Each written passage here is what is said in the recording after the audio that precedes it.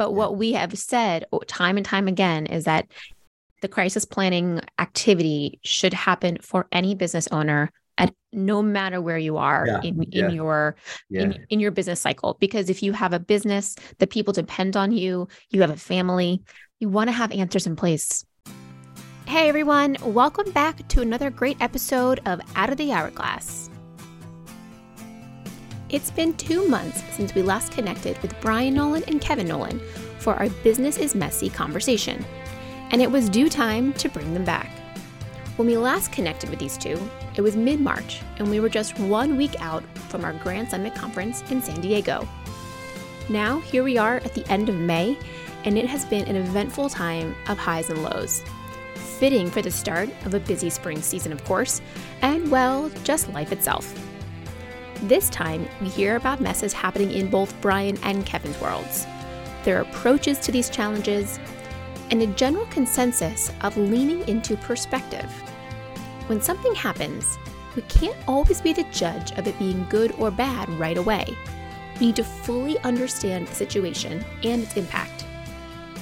One thing is for sure, when it comes to the messes of business and life, the need for mental and emotional strength is a key part of finding a successful resolution, or quite frankly, just getting safely to the other side. Problems don't get easier in life, as Kara Lawason, head coach of the Duke Blue Devils women's basketball team, has once shared. What happens is you handle hard better. Out of the Hourglass is a podcast channel dedicated to helping small business owners and contractors visualize their goals, develop high-performing teams, and build sustainable growth. It's time to get out of the hourglass. All right, everybody, welcome back to another Business is Messy. This is part of our podcast series that we do here on Out of the Hourglass. I'm with Brian Nolan, managing partner at Nolan Consulting Group, and Kevin Nolan, CEO at Nolan Painting and partner here at Nolan Consulting Group as well. Brian and Kevin, welcome back to the podcast. Hello. Welcome back to the mess. Welcome back to the mess. And typically this series is one that Kevin shares the messes that go on in his world, and Brian loves to joyfully say, "This is my turn to clean them up." So this time around, though, Brian's got some messes of his own. So I don't know if I want to wear the hat, but I'm going to try to clean them up. Oh boy! Sometimes just listening is all you have to do, Molly. I'm just going to listen. I would never attempt to clean up either of your messes, quite frankly. Molly, what's bizarre about this situation is my keynote address in March that I gave was all about handling hard better and about how to handle problems and situations. And it seems like the good Lord wanted to really test me with that. And so he seems to just have dumped some problems my way with an eye towards letting me use those workouts that I've been so, often prophesizing about. Yeah, I mean, the last time we did the Business is Messy topic was right before the Grand Summit. You were actually teeing up the topic itself. Kevin, you were kind of sharing what's going on in your world. So it's been about 2 months since we've come back together, and it's been a messy 2 months, one might say. But Brian, as you were saying before we got started here, these are the things that make you stronger at the end of the day. And everyone has a lens at which they look through things. And so which lens are we going to look at our problems with today?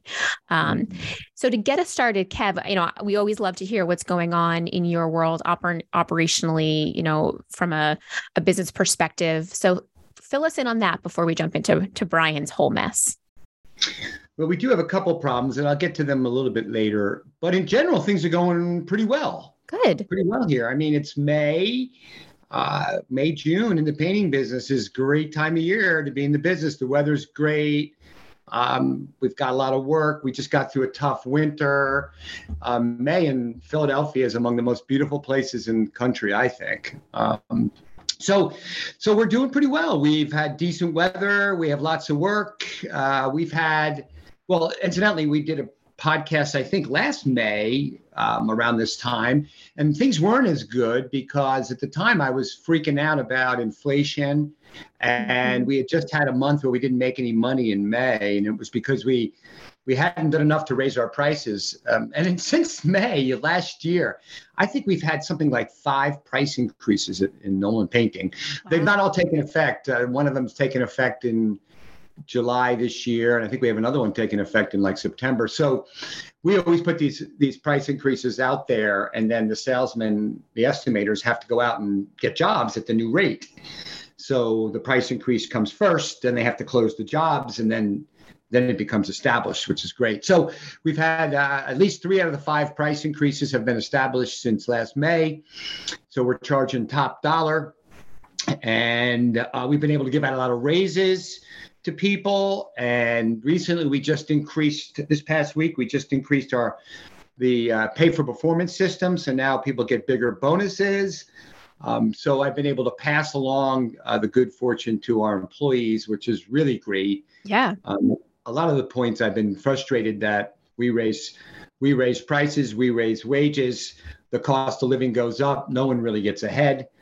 At the moment, it looks like we're doing pretty good in that world. So we have lots of work, and so things are going pretty good. Happy to hear it. And you're working hard on getting a book published out in September, Organizational Muscle. How's that going for you so far?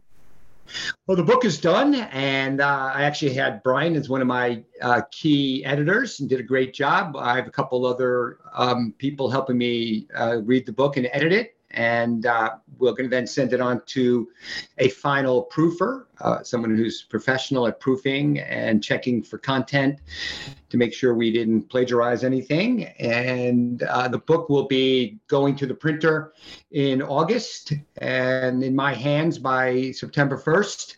And then mid-September, I'm doing an Audible version as well. Cool. So yeah, it's happening, and I'm about to get active in social media.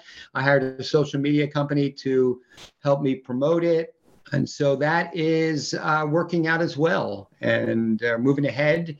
Brian talked about the keynote speeches that he did, and I did a speech the following day in San Diego for the Grand Summit. And unlike Brian's, mine was not awesome. Brian's was awesome. Mine was not awesome, which is okay. A lot of times when I don't live up to my own expectations, I work harder to get better. And so I'm going to get better at public speaking. I've always been decent at it, but I intend to get better at it. I signed up for a 2-day public speaking immersion class. That is, oh wow, you have to get recommended to get into it. So I was recommended into it by a colleague, and so the book, the whole book project is going to consume a lot of my life in the next few years. So I'm excited about that. Yeah, just a quick comment on that. By the way, the book is awesome. It's a typical, it's Kevin Nolan tell-all. You know, he's been sharing and sharing and sharing for 30 or 40 years. So there's going to be a lot of content for people to learn from. The lesson, I had a similar experience, Kev, last year when I did a first ascent. I did a first ascent, and I got done with it. I was like, dude, you were not awesome. I didn't rock it at all. I'm like, I just totally I didn't prepare for it as much. I thought, so you can't ever lose that, right? I think it's a lesson for all of us, and whether we lead meetings or lead teams, the preparation. I mean, your speech was great. You obviously had some self. Yeah. I'm shaking my head here. And by the way, it wasn't because I didn't prepare. I didn't prepare in the right way, which has to do with, the way it was written. I didn't do a good job there. I mean, I went over the content hundreds of times, but that wasn't the same as preparing in the right way. Well, it goes to show that getting up and speaking in front of several hundred people is not, or 12 people, it's not an easy task. And you're battling people's engagement levels. You're trying to deliver, a topic or get to a point. And I think you both are great speakers. Kevin, I give you immense kudos for going into this 2-day workshop. Brian, you've hired a speaking coach for both of your keynotes, but the two of you continuously push yourselves to kind of to the next level. You're not comfortable with where you're at, so you're going to get yourself more uncomfortable and put yourself on display. Yes. Yeah, the standard is seeking awesome. And so I know it when I see it, or I know it when I hear it, and I know I wasn't awesome. And that means I have to go back to work. At our age, frankly, it's easy to be okay, right? Mm-hmm. It's easy. Because we've been doing this a long time. But to be really, really good, really, really awesome, you need professional coaching. I spent hours with a coach down in DC. And I thought it was good until I presented to her, and she said, "You're not starting that way, are you?" So it takes. And I didn't think I need a coach, and now I do. So it just goes to show you, when the student is ready, the teacher appears. I say that a lot, but that is the truth. The student has to be ready. Gosh, we see that all the time with clients that we work to. I mean, if someone's not ready to be coachable, the relationship is not going to work. And so both you have to be ready to work through it yourself. Well, I'm coachable now. I'm coachable. So safe to say though, Kev, things are pretty good then. Business is good. The book's coming out. No problems. No problems. Hey, Kev, what happened to your new truck? Hold on. You got a new truck? Is it pretty now, or is it dented? Oh, man. I wasn't sure which story to tell first. I'll tell that story since you just teed it up. I bought a new F-150 hybrid, which is beautiful truck. Gorgeous. I ordered it a year ago. I ordered it in a little less than a year ago. It took a long time to come, mostly because it's a hybrid. And I guess they're not pumping them out as much as the others. But it finally came, and it's a nice truck. It's the last truck I'll get as an employee in Nolan Painting. And I actually kicked in some of my own money towards it because I'm taking it with me when I leave. And I didn't feel like the company should have to subsidize my beautiful, expensive truck that won't really be used for work. So anyway, so there's some ownership there that I actually personally have some ownership in it. And anyway, I got the truck, and I'm a worker. I'm a real truck guy, Brian. I actually use the truck for work, meaning jobs. I loaded it up with 1,500 pounds of laminated stone, which I took up to my mountain house. That's about the max the truck can hold, but it did really well. We drove up there. That was last Thursday. The truck was 1 day old, and I was already doing what trucks need to do. Then on the way back, I was hooking up the trailer, which was already at my cabin, and my tractor, which was already at my cabin. My tractor's broken. It's been causing me a lot of problems. That's a whole other story. And I hooked it up under the back of the trailer, and I has a bucket in front. And I guess the configuration was a little different between this truck and my last truck. At any rate, I drove home. At one point, I took a sharp turn. I heard some noises back there. It didn't sound good. Oh, no. So I pulled over, and I caused 2 massive dents on the back of my truck, which has now 550 miles on it. And it already has many thousands of dollars worth of damage. Now, I've told nobody this except for Brian, who now has helped tell the world. I didn't even tell my coworkers here. I'm frankly disgusted and embarrassed. I don't know why I'm so embarrassed. I mean, everybody makes mistakes. I don't usually make that many, but I do make them. And when people make mistakes in my company, like we have accidents and fender benders all the time, I literally do not lose an ounce of sleep or aggravation over it. But I lost sleep over my truck. I am literally sick to my stomach about it. Oh, I'm sorry. Can't believe it happened. It ruined my weekend, and sick to my stomach about it. And I've gotten an estimate. It's going to be many thousands of dollars. I need a new tailgate, basically. So I have a brand new truck that now needs a new tailgate, and it's going to take like 3 or 4 months to get it in, which means I have to drive around like that. But not to change the subject to something much, much more serious. And I know Brian has some serious things to talk about as well. But everything is in perspective to what is really a big problem and not my problem. but a problem for Nolan Painting and really a problem for Jack. So my brother-in-law, Jack McLaughlin, started working for me, my very first employee. He started working for me the summer of 1980. Brian, he worked with you that same week. We were painting that house together. You guys and you and Michael and Jack all worked with me on Dr. Harrington's house. Happy Harrington. Yeah. I remember it well. Massive house that I was living in for rent and painting to pay the rent. I was living in the carriage house, and I was going to paint the mansion for rent. I actually mentioned the story in my book.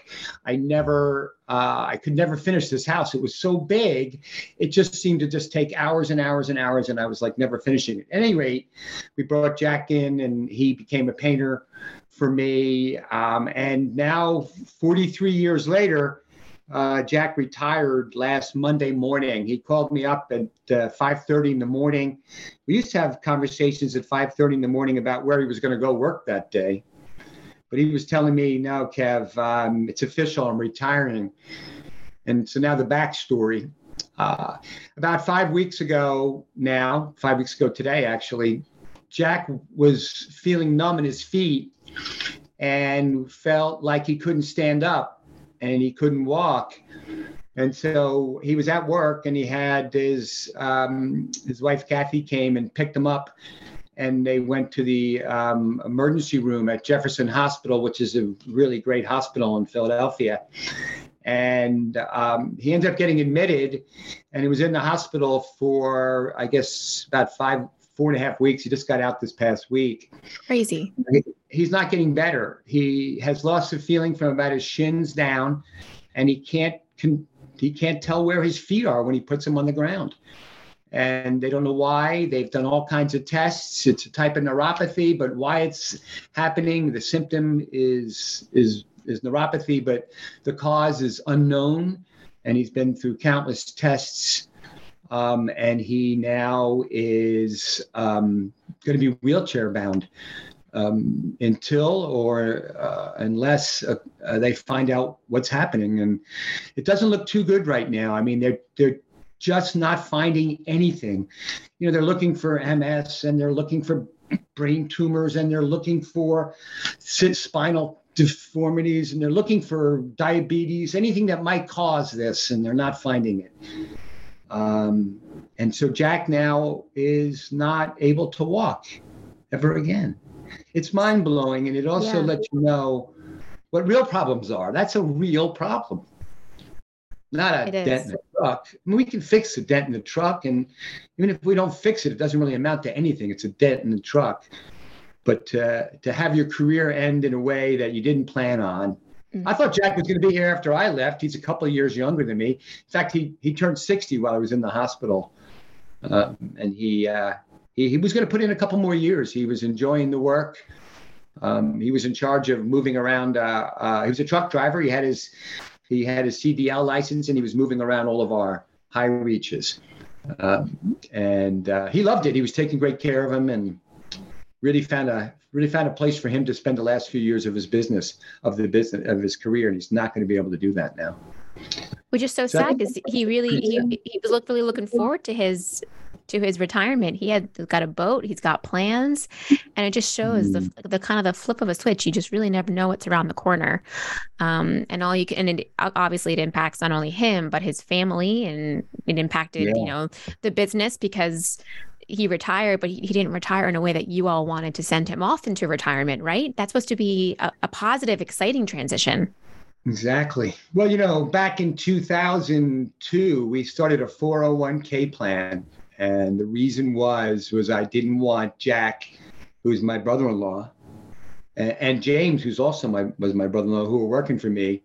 They had come from a union mentality family, and my father-in-law was in the union, and I felt like I needed to be able to have something for their retirement. Mm-hmm. And thankfully, we did. We started it, and James retired actually a year ago, and Jack's now retiring, and they've got money saved. So that's positive. Yeah, but the whole thing is a real problem. Yeah, it can't be solved, and it doesn't make me stronger. It just makes me sadder. Mm-hmm. So, but it does put other problems in perspective. Sure It does. put other problems in perspective, and that's really important to have that perspective, I think. It absolutely does. And I think it actually tees us up into kind of, Brian, some of your messes that you're working through right now. A similar, maybe, but not so similar situation that maybe worse. Maybe worse. It's pretty serious, and it relates to, crisis planning and business owners having plans in place for the unexpected. So, Brian, I'll pass it over to you so you can kind of share what's going on, what you've been really invested in the last several weeks. Yeah, Molly, it's a member that's been with us for about 18 years, and I've coached this member. I've stayed at his house. I've traveled with him. I'll leave his name out of it. So I just don't think we need to go there. Anyway, he suddenly got a very serious type of cancer, and is out now on long-term leave and not really able to contribute to decision-making and things like that. And the mess really, well, that's a mess, right? Up and by itself, that's a mess. Sure Let's is. pause there and say, this guy's not that old. The other mess is what it does to the business. And there was not a crisis plan that was completed. He was in the process of doing that. We found some notes on his desk, and so we've the mess also could be left to his wife, who now is involved in the business but doesn't know a lot about the business. We've started an advisory council of other members, which is actually a beautiful thing. Members stepping up to say, how can we give some guidance here? What is happening, though, is his team is stepping up in a tremendous way. I really couldn't be more proud of the people there that are stepping up and leading. What the other mess, which again, this puts it in context, is I was going out to see this team last week, and Monday morning, super early, flight is late getting into one airport, so I missed the flight that's connecting. I have to book a new flight on a different airline. Meanwhile, I fill up my water bottle, and I leave my suitcase next to the water bottle, and I walk away with my backpack and my water bottle, and I sit down, and I'm about to board, and I look down, and I have no suitcase. I run back to the water fountain, and of course, there's no suitcase. Security apparently had picked it up. As they say, if you leave your bag unattended, and they're saying it all the time on the PA yeah, system. they're real about it. They don't joke about that stuff. I get the final boarding call. Now what do? Do I board, or do I try and find my suitcase? So I board the plane without my luggage, not knowing where it is. Trying to think, what was in there anyway? My running shoes. I'm like, all these things were in there. So I arrive. That night, my loss was Target's gain. Who knew you can buy a whole wardrobe at Target? And then a running shoe store, because I was out there for the whole week. I bought new running shoes. So I came home with a whole new wardrobe. Actually, I leveled up, some would say, with some better clothes. Yeah, you did pretty well. But what was interesting about it, I think you finally shop for yourself. Doesn't your wife usually shop for you? She does. My wife does a lot for me, Kev. She's good. Oh, I know. When I realized when I was like sitting down on the plane, I actually laughed it off, where I normally would be just a mess. I was like, because you had that perspective. I had the perspective. Like, it was almost funny. It was almost like, are you kidding me? Is this what you're throwing at me to put the reality of the situation in front of me? Well, that was me in my truck, right? Yeah. It was interesting how the two stories, Kev, your health and a work issue. I spent $200, not $2,000 on a truck getting fixed, but $200 later, I'm like, oh, well. So anyway, the message for everybody listening to this call is, if you don't have a crisis plan, you need to do that. Well, can you be a little more specific, Brian? When you say crisis plan, I think that's too general. Maybe we need to change this term eventually, because, I mean, I'll be honest with you, losing your bag at the airport is a crisis. Fair play. And, getting a customer to do an negative online review is a crisis. You're talking about death of of the owner or incapacitation of the CEO or something along those lines. That's what I mean. Yeah. We all take risks. All of us get on highways every day, airplanes. Some of us mountain bike down hills or ski and heli-ski and things. And at any time like that, it could be over. What you don't know, or you can get so sick that you don't have the capability of So what we have an outline, and there's a letter, and then you write a letter. It's a couple of pages long, where you outline how you'd like the company to be run in your absence, how decisions should get made, who should be in charge, positions, where your passwords are. Because if you don't have your passwords, and I've had that happen. Where your money is. Where your money is, what life insurance you have. If you want like an advisory council to be established, who your advisors are. How decisions are being made. Yeah. We're actually going through that now with this one situation, is how should decisions get made? And the wife, not used to business, is making some decisions. And anyway, that's a mess, but we're cleaning it up. And actually the business is healthy. It's so healthy because they've done a great job with their balance sheet and with developing people.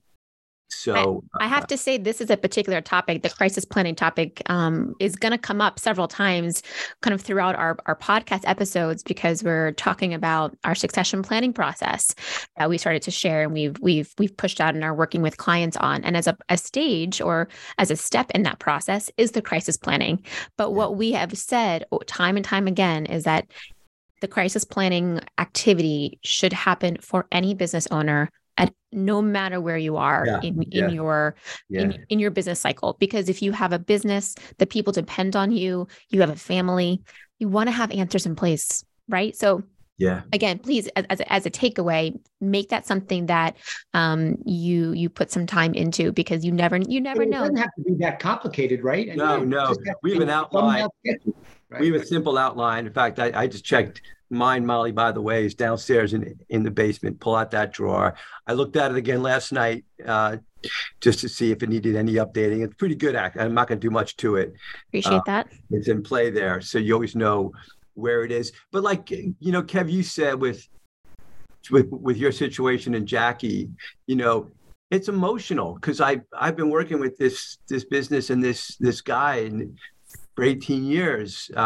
He's a friend. So the mess was a lot on me too, how I was emotionally dealing with this, right? That was messy. I was trying to not wear it. It was just like a fog, because I cared about his health, but I also cared about the business. So anyway. Well, it's fine. It's tough because you don't want to act like you don't care. So it's a fine line, right? But it's hard to walk that line, because I go back and forth like that as well, where all of a sudden I'm talking about it, and then all of a sudden I get overcome by some emotion. Because I realized how serious it is. Right. And I feel like I should actually cultivate some of that emotion so I can actually feel, because feeling is so important. Yeah. But then again, like when you get into those tough spots when you're doing a speech or when you're doing a eulogy or something, where you have to pull it together too. You have to pull it together, because that's what people need. They need that strength that comes from being the cool head in a crisis. I have to work harder at that than you, Kev. I feel too much. I spend a lot of time on self-talk, getting stronger. I had to tell the senior management team of this company about this person's situation, and that was emotional. I have to work really hard at that. But this will set an example for other members going forward. It's going to happen again, right? It's going to happen again. I mean, we've got a lot of clients that are in their 50s and 60s, and a lot of 60s. Yeah, there's really no way to get out of life without having some type of calamity that looks like death. There's a necessary ending, let's just say. Well, I get this this app. My brother Terrence turned me on to it. It's called We Croak.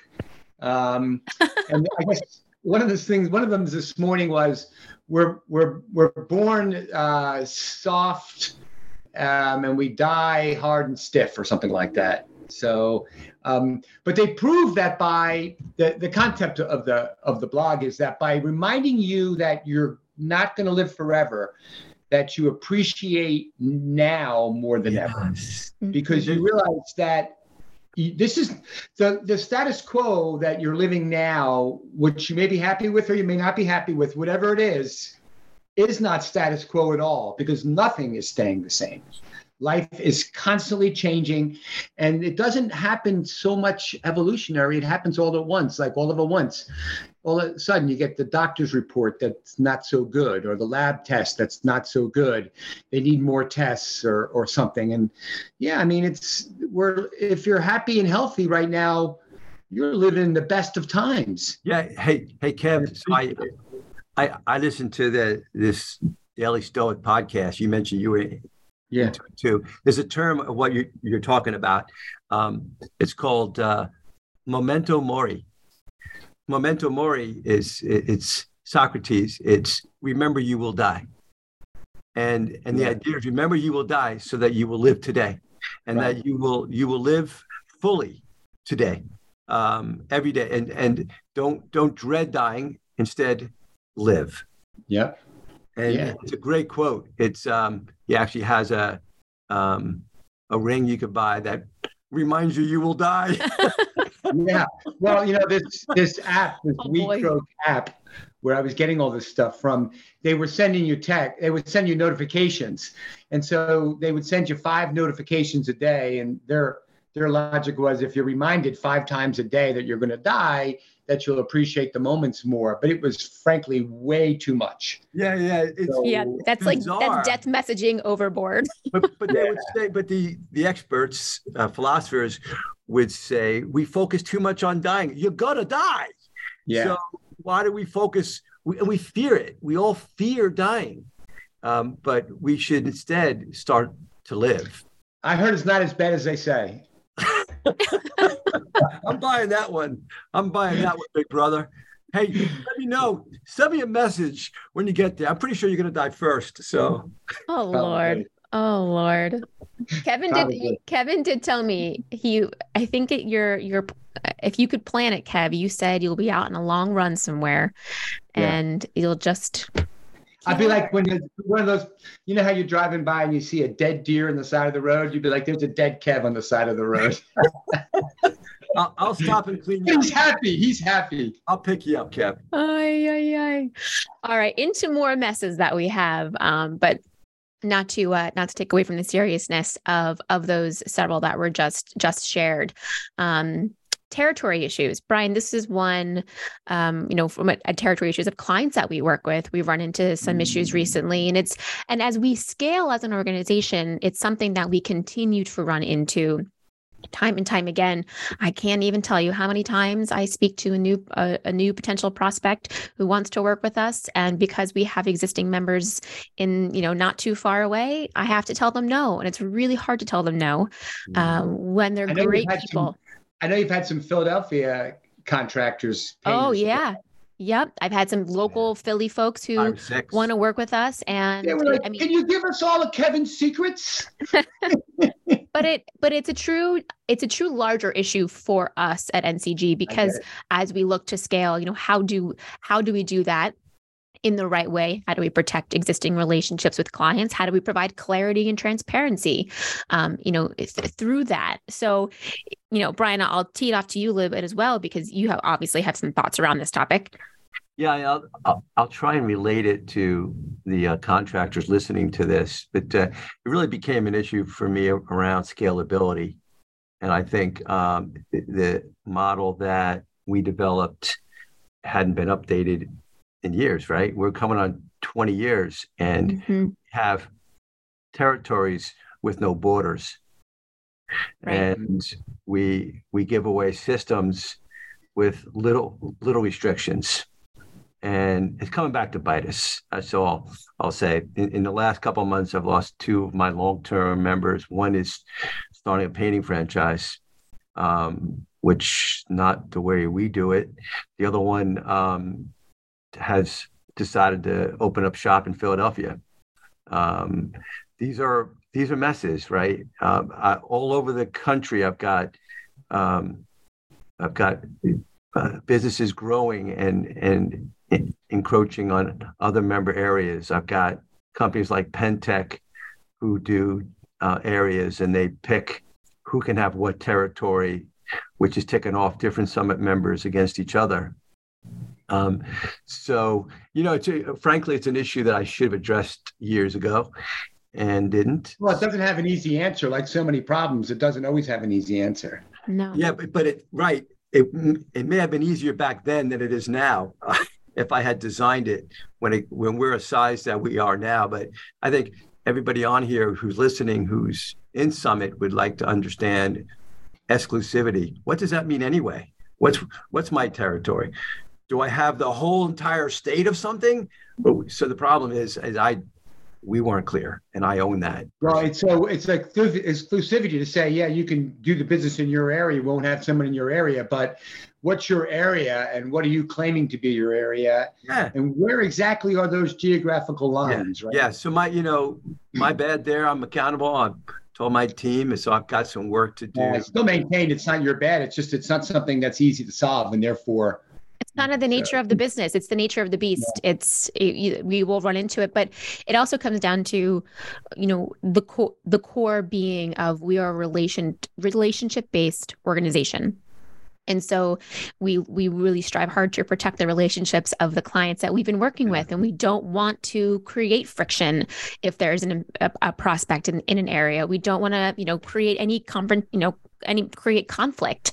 But it shows that within a relationship, you need clarity so that you do need clarity, Ma. You're right. And the problem was it's only worked one way. You see, people can leave, give a 60 days notice and leave.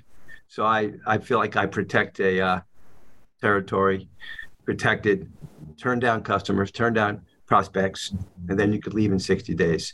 So that doesn't work. Yeah, that's a mess, but guess what? Like all messes, it gives you an opportunity to redesign and to rethink. And that's what we're going to do. Like, the other thing we're rethinking is, what happens with the Nolan painting relationship when Kevin moves on. I mean, he's a year away or less from, he's been changing his role consistently now the last year or two. So to keep the family healthy and the family business healthy, we've got to work through with the next generation what the relationship should be like between Nolan Painting and Nolan Consulting Group. So that's something we'll be working through to prevent a real mess around family, which again is much more serious than a mess around a suitcase left at a water fountain. Well, I often wonder, did the exclusivity help or hurt? Right? I think we thought it helped, but maybe it didn't help. I don't know. I tried to join an organization called ProSults, which was, I don't know, maybe it was like 1999 or something. Still around. Yeah. And they told me no. They already had a contractor in the Philly region. And I said, who? And they told me his name. I said, oh man, you made a big mistake. You chose the wrong contractor in Philly. And they did. So that's interesting. Yeah. But no, I think it's an opportunity. There can be excitement around it. It's getting the team involved and thinking about what does it look like. And of course, being clear and transparent with our clients and messaging along the way. That's what we do. That's part of having a coach client relationship is that as trust is established. And so communication is key. And with that, just like, from the family side as well. And it reminds me, I want to just tee up for those Summit members who are listening, who maybe are in a family business, whether it's with a partner or children or extended family. We are hosting a family business workshop starting in July, a virtual session over 3 weeks run by Brian and Colin. Kevin, you want to get in on it? Run by Brian Nolan and Colin Nolan on setting rules and boundaries, family meetings, healthy communication, pathway to shareholdership. These are all things that the more you can we keep saying this word clarity, but the more clear you can have it and an understanding, the greater the chances are that your family is going to be okay. Because family and business together, it's tough. It's great when it's great, but it's and you have to remember that the business is to serve the family, and you got to be careful that the family doesn't serve the business. Mm-hmm. And business is a game. I always say that let's treat it like a game. Well, it's also a game that people make their livelihood of and pay their bills with. So that's why it gets serious fast, and it can be it can go the wrong way. And once it goes the wrong way, the emotions run really high. Yep. So it's good to be open about these things, and that's how you avoid resentment and bitterness that doesn't air and just gets worse. Yeah, and you would hope that a family business that you started, the legacy can live on.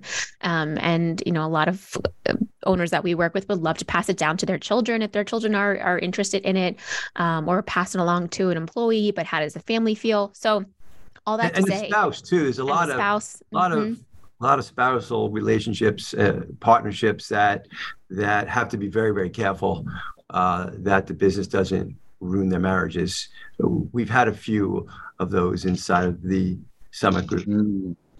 Yeah, it's a tricky world. So again, this workshop is happening in July. You can find it in the Summit Weekly, of course, with the registration information, and in the Summit Programs calendar as well. Well, Brian and Kevin, it was a messy conversation, but I think that there was some high moments. Some takeaways. Definitely some takeaways. Crisis plan, put things in perspective. Those are major takeaways. Yep. Sure is. Well, I hope that when we all get together in a month or so and have another mess cleanup, that the messes are maybe a little bit lighter. Maybe they won't be. I'm sure we'll look for some updates on current situations. But I hope that folks who are listening recognize that you're not alone. We all deal with messes. This is the world we live in. Life is messy, business is messy, and the perspective in which you put it through helps you handle hard better. Handle hard better. Handle hard better. Handle hard better. Good All right, job. until next time. Thanks, Kev. Thanks, Bri. Bye. Thank you. Thanks for listening to this episode. Out of the Hourglass is recorded and produced by the team at Nolan Consulting Group, a nationwide business coaching and consulting firm with coaches located throughout the country. Have a question, comment, or idea for future episodes? We'd love to hear from you. Visit our website, www.nolancg.com.